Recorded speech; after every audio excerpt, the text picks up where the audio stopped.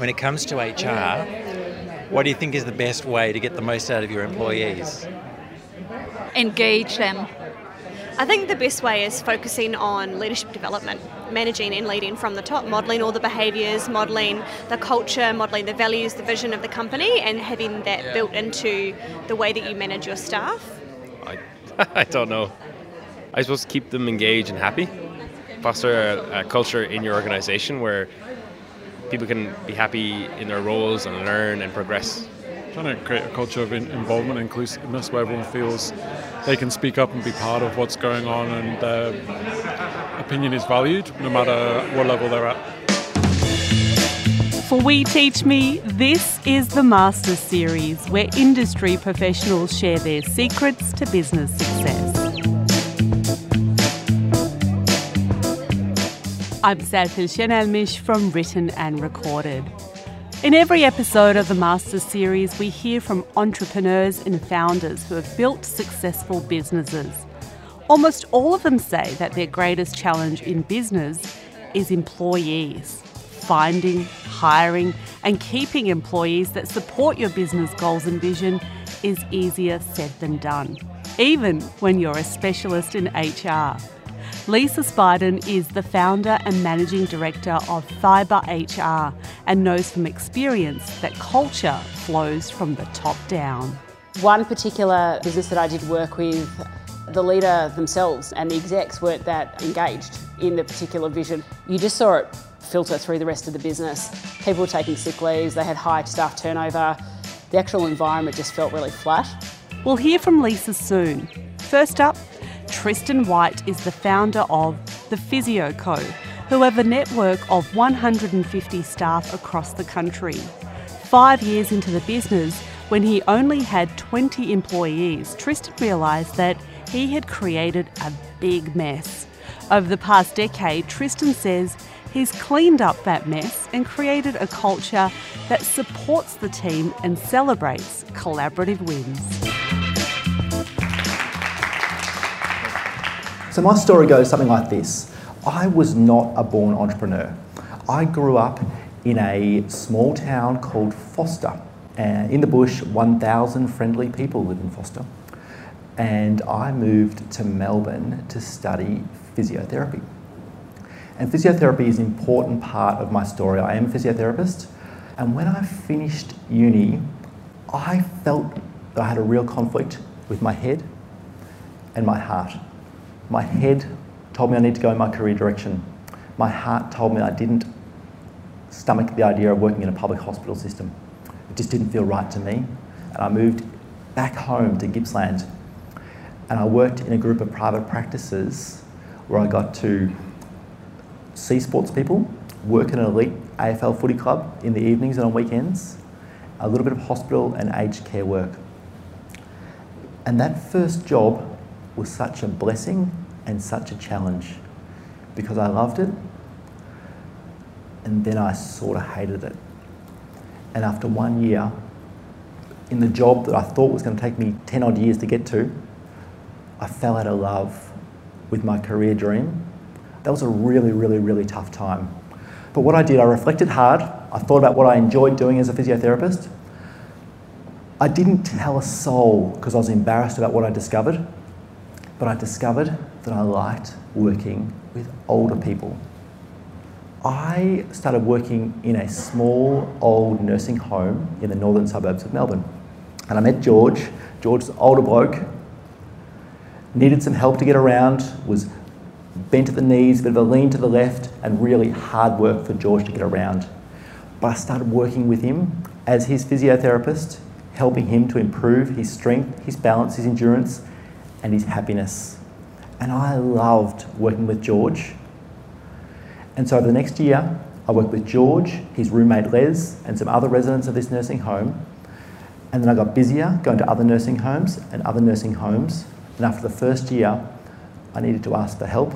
I couldn't help all the Georges and Leses and Mavises that I needed to help.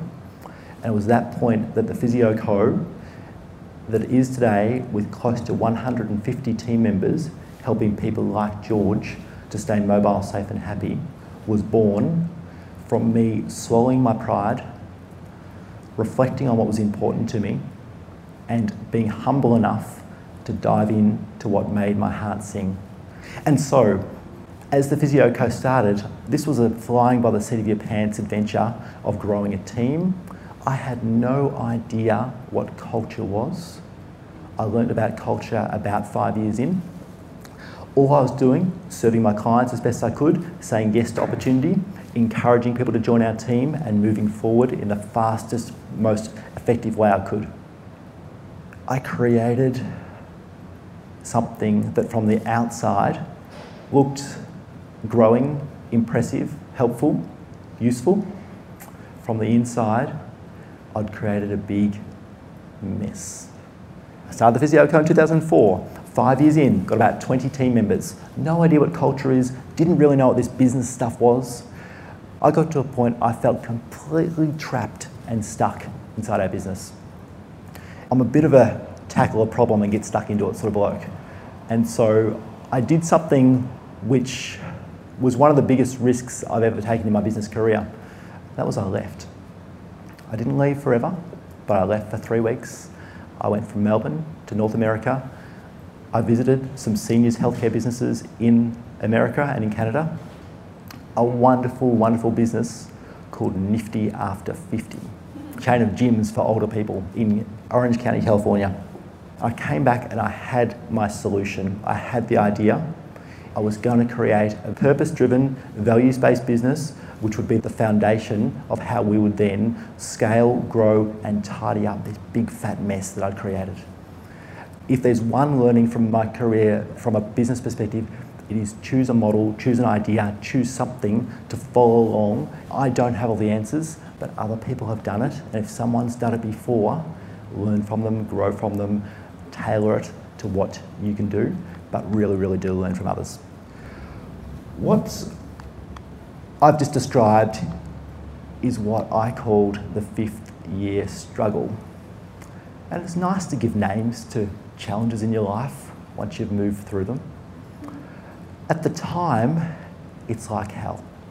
But like we all know, when you're going through hell, keep on going. But one thing I want to describe about having a strong culture, purpose-driven, values to guide the behaviours in every business, but it's so very important that we have a really clear vision as to where the business is headed. Because how the hell can any team members follow, grow, challenge themselves and move the business in the direction they want it to go if they don't know what the vision is and where they're going? So as the founder, that's our job to clarify, communicate and over-communicate and over-communicate and over-communicate and then do it again as to where we're headed. I reckon that we need a pretty long-term goal. Now, Jim Collins, in his famous book, Good to Great, talks about a big, hairy, audacious goal. And a BHAG should be between 10 and 25 years or thereabouts. I'm now a risk taker, but not that big a risk taker.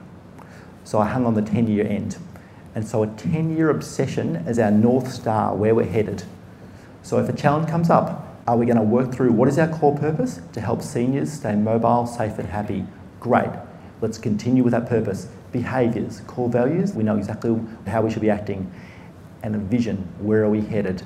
And so a 10-year obsession is what we created in 2009.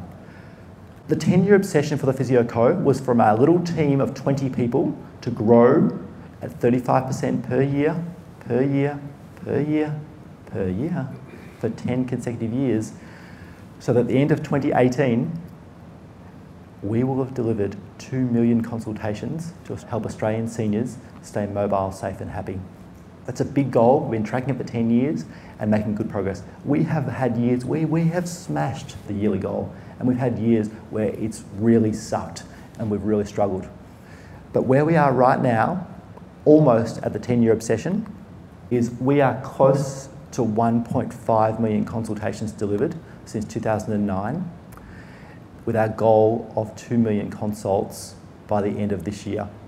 It is likely that we'll land at 1.6 million consultations delivered to Australian seniors in aged care homes, retirement villages and their own homes between 2009 and 2018, which is partly disappointing and partly completely fine, because we will likely hit 2 million consults the 31st of December 2019, and it may just take us 11 years to hit our 10-year goal.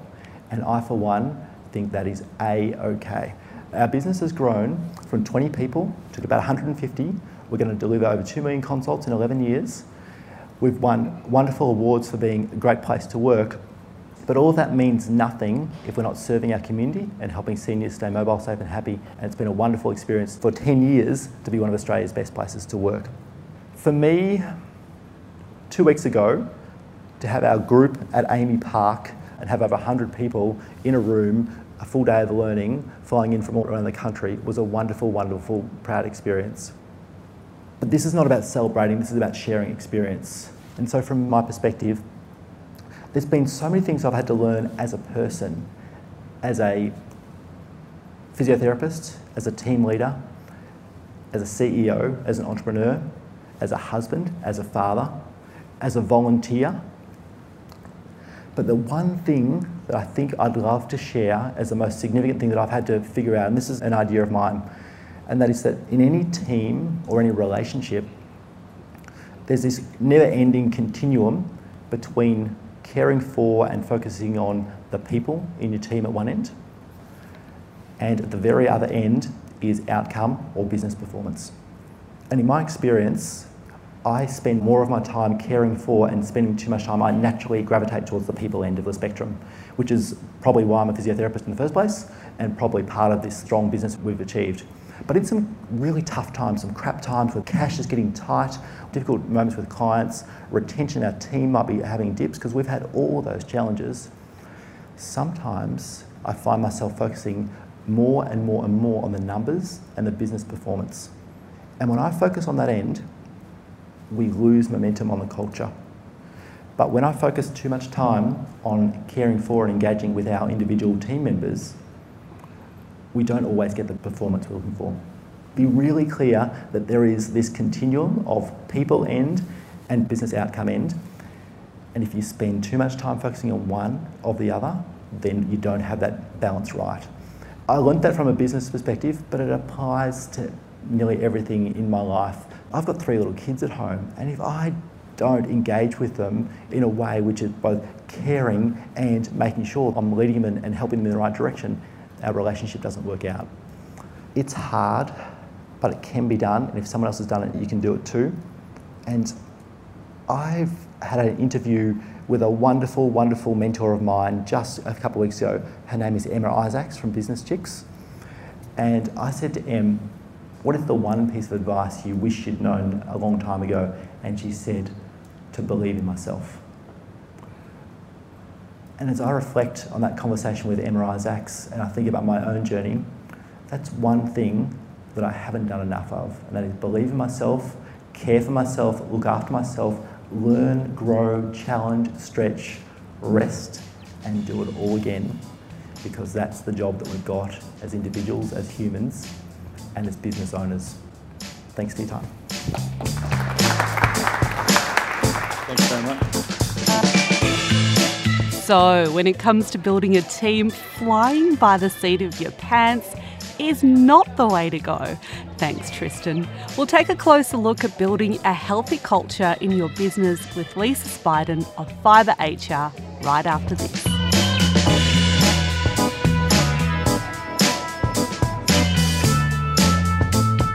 Masters Series is presented by We Teach Me. If you've got a skill to share, We Teach Me is your one-stop shop to create your educational event, reach your students, and manage bookings. Share your gifts with others at weteachme.com. This podcast is produced by Written and Recorded. Podcasting is a special way to communicate with your audience, using all of your emotions to really tell your story. Do it in high quality at writtenandrecorded.com. And now, back to the podcast. Thanks, Ad Guy. Lisa Spiden is the founder and managing director of Fibre HR, and she's passionate about working with brands to create high-performing teams. In this fireside chat with We Teach Me's Wayne Lewis, Lisa says the leader of a business is always on show. So it's important to model the values of the business and remember the impact that your mood can have on the rest of the team.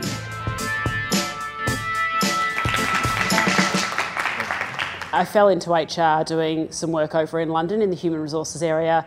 My first proper HR gig, I would say, would be at Barclays Capital in London doing human resources generalist type of work.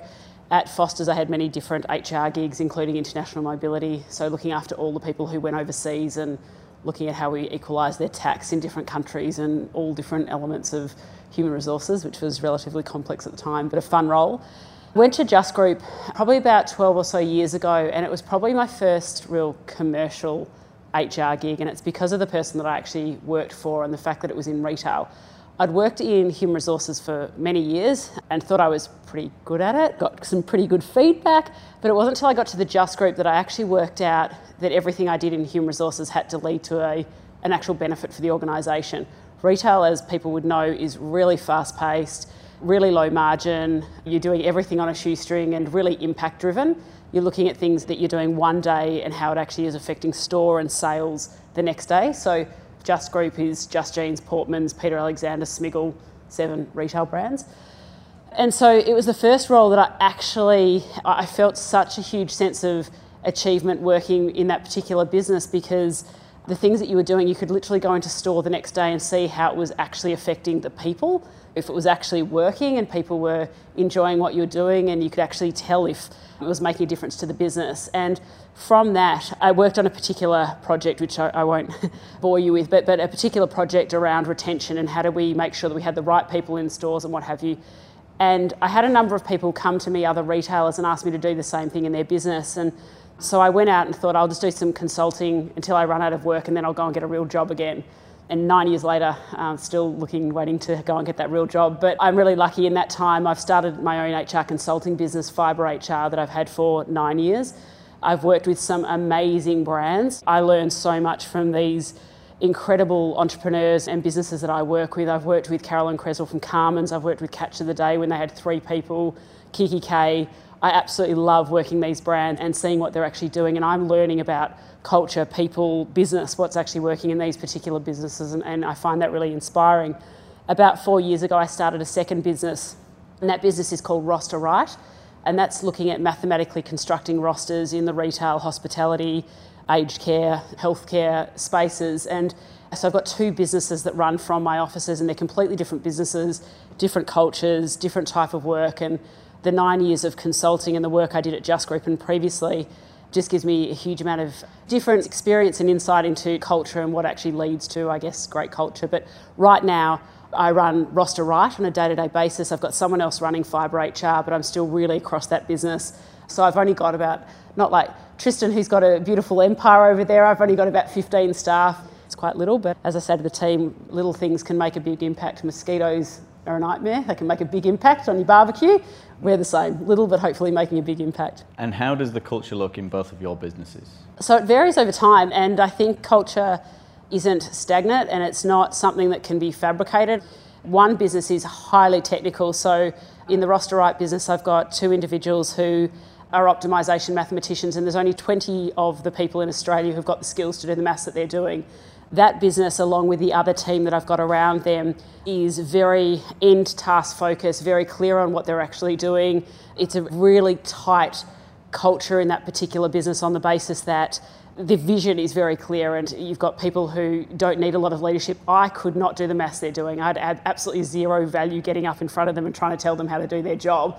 What I can do is point them in the right direction of what we're trying to do commercially, and they can solve the problem themselves. So that is very interesting compared to my other business. The other business has got amazing people, lovely culture. It's a little bit more reliant on the leader in that business because that leader is really setting the vision and the passion. So depending on what stage of the business is at, depends on how that business is feeling from a cultural perspective. So it's actually interesting sitting in literally one room with 15 people, and you can actually see 2 different cultures going on in the businesses. All the people are awesome, but the cultures are definitely very different. For me, the culture isn't about one certain element. I've worked with businesses that have got basketball courts in their offices or foosball tables, or they have drinks every Friday night. And for me, What I've seen over my journey is it's not one element that actually creates culture, and you can't fabricate it.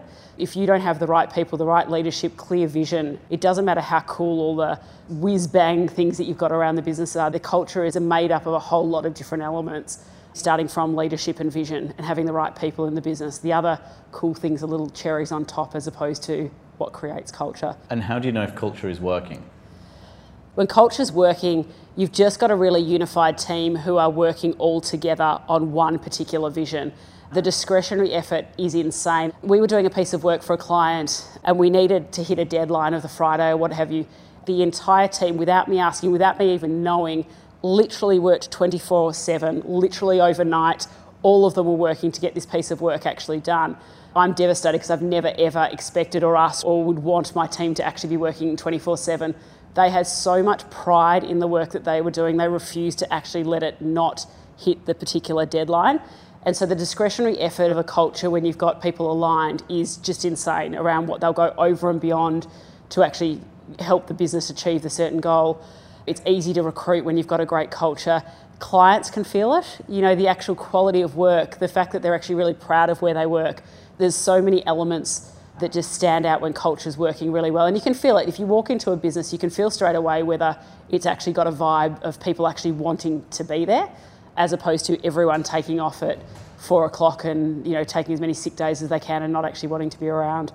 On the flip side, when culture's not great, and I've seen this before, even some of the large FMCG businesses that pay their staff really well, they've got all the whiz-bang benefits, they were having to pay salaries that were significantly higher than their competitors because to attract talent, the only way they could get them was through dollars. You know, people didn't want to work there, so they actually had to pay to get talent to come to them.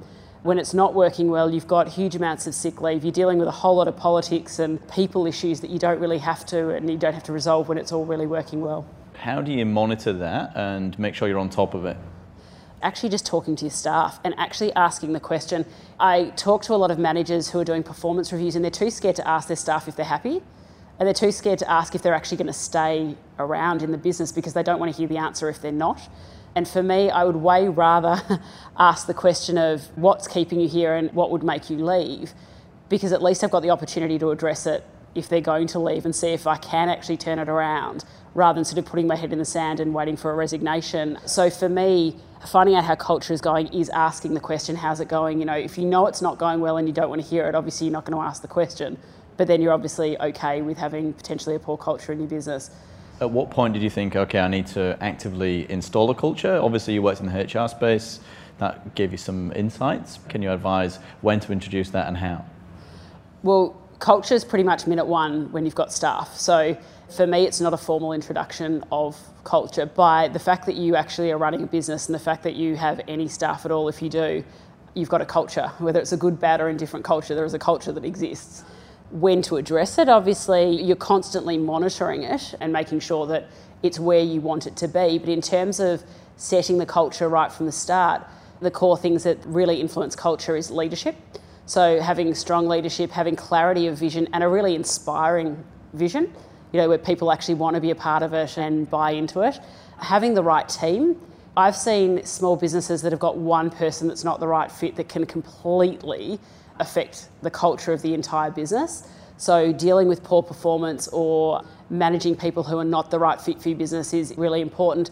But I do know of businesses that have had people who haven't been the right fit for their businesses but have needed them technically, and they've sort of come to us previously and looked at ways to actually keep that people in the business but not affect the culture. And one scenario, I'm not suggesting that this is the way to go, but I've seen one particular business where they actually encourage that person to work from home, which sounds a little bit crazy, but it worked. From the actual office perspective, people actually enjoyed coming to work. They weren't actually influenced by this person. This person thought it was great because the reason they weren't a great fit is they knew they weren't a great fit and they were happy to do the work and do it from home. And I guess all I'm saying is really addressing what is the issue with the culture and then working out if there's a way to, you know, address that, whether it's out, up, around, whether it's even just having an honest conversation with someone around fish. Can you give us maybe an example of the worst case scenario, something that you've seen that stands out to you? So one particular business that I did work with, the leader themselves and the execs weren't that engaged in the particular vision for whatever reason, and you just saw it filter through the rest of the business. People were taking sick leaves, they had high staff turnover, people would come to work late, leave late, really didn't put any discretionary effort. They'd kind of do the minimum effort that was required in their job, and you could just feel the quality of the work, the actual environment just felt really flat. Not long after, some new executives were actually brought in, and you can just feel the vibrancy. People actually are challenging things that are happening in the business, questioning because they actually care. You know, it's coming from a good spot and it just feels very different. So culture can be affected by many different elements. I think it's just about being able to work out what culture you want to create in your business. And what does the future hold for Fibre HR? Do you have the long-term 10-year plan and maybe what Tristan talked about before, the 25-year plan? I've got more of a 25-year plan for Roster Right in that I know what that business is going to look like, and that's hitting overseas markets. I've got a revenue target and sort of domination in that market. We're lucky because no one else in the world is doing what we're doing, so that's a really cool business. In terms of fibre, my vision has been the same year on year. You know, a win for me is if it is the same in 10 and 15 years' time, and that is to work with some inspirational entrepreneurial businesses and provide HR support to help them be the best businesses they can.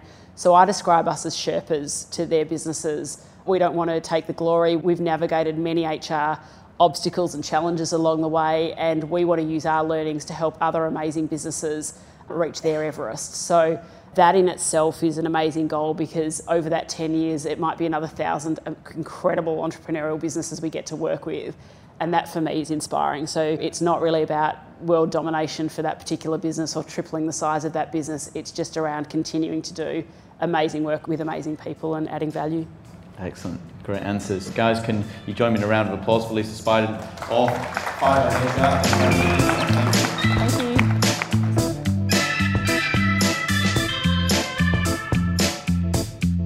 Now, even though I love the idea of a business with a cherry on top, it sounds like no amount of perks will make up for bad corporate culture.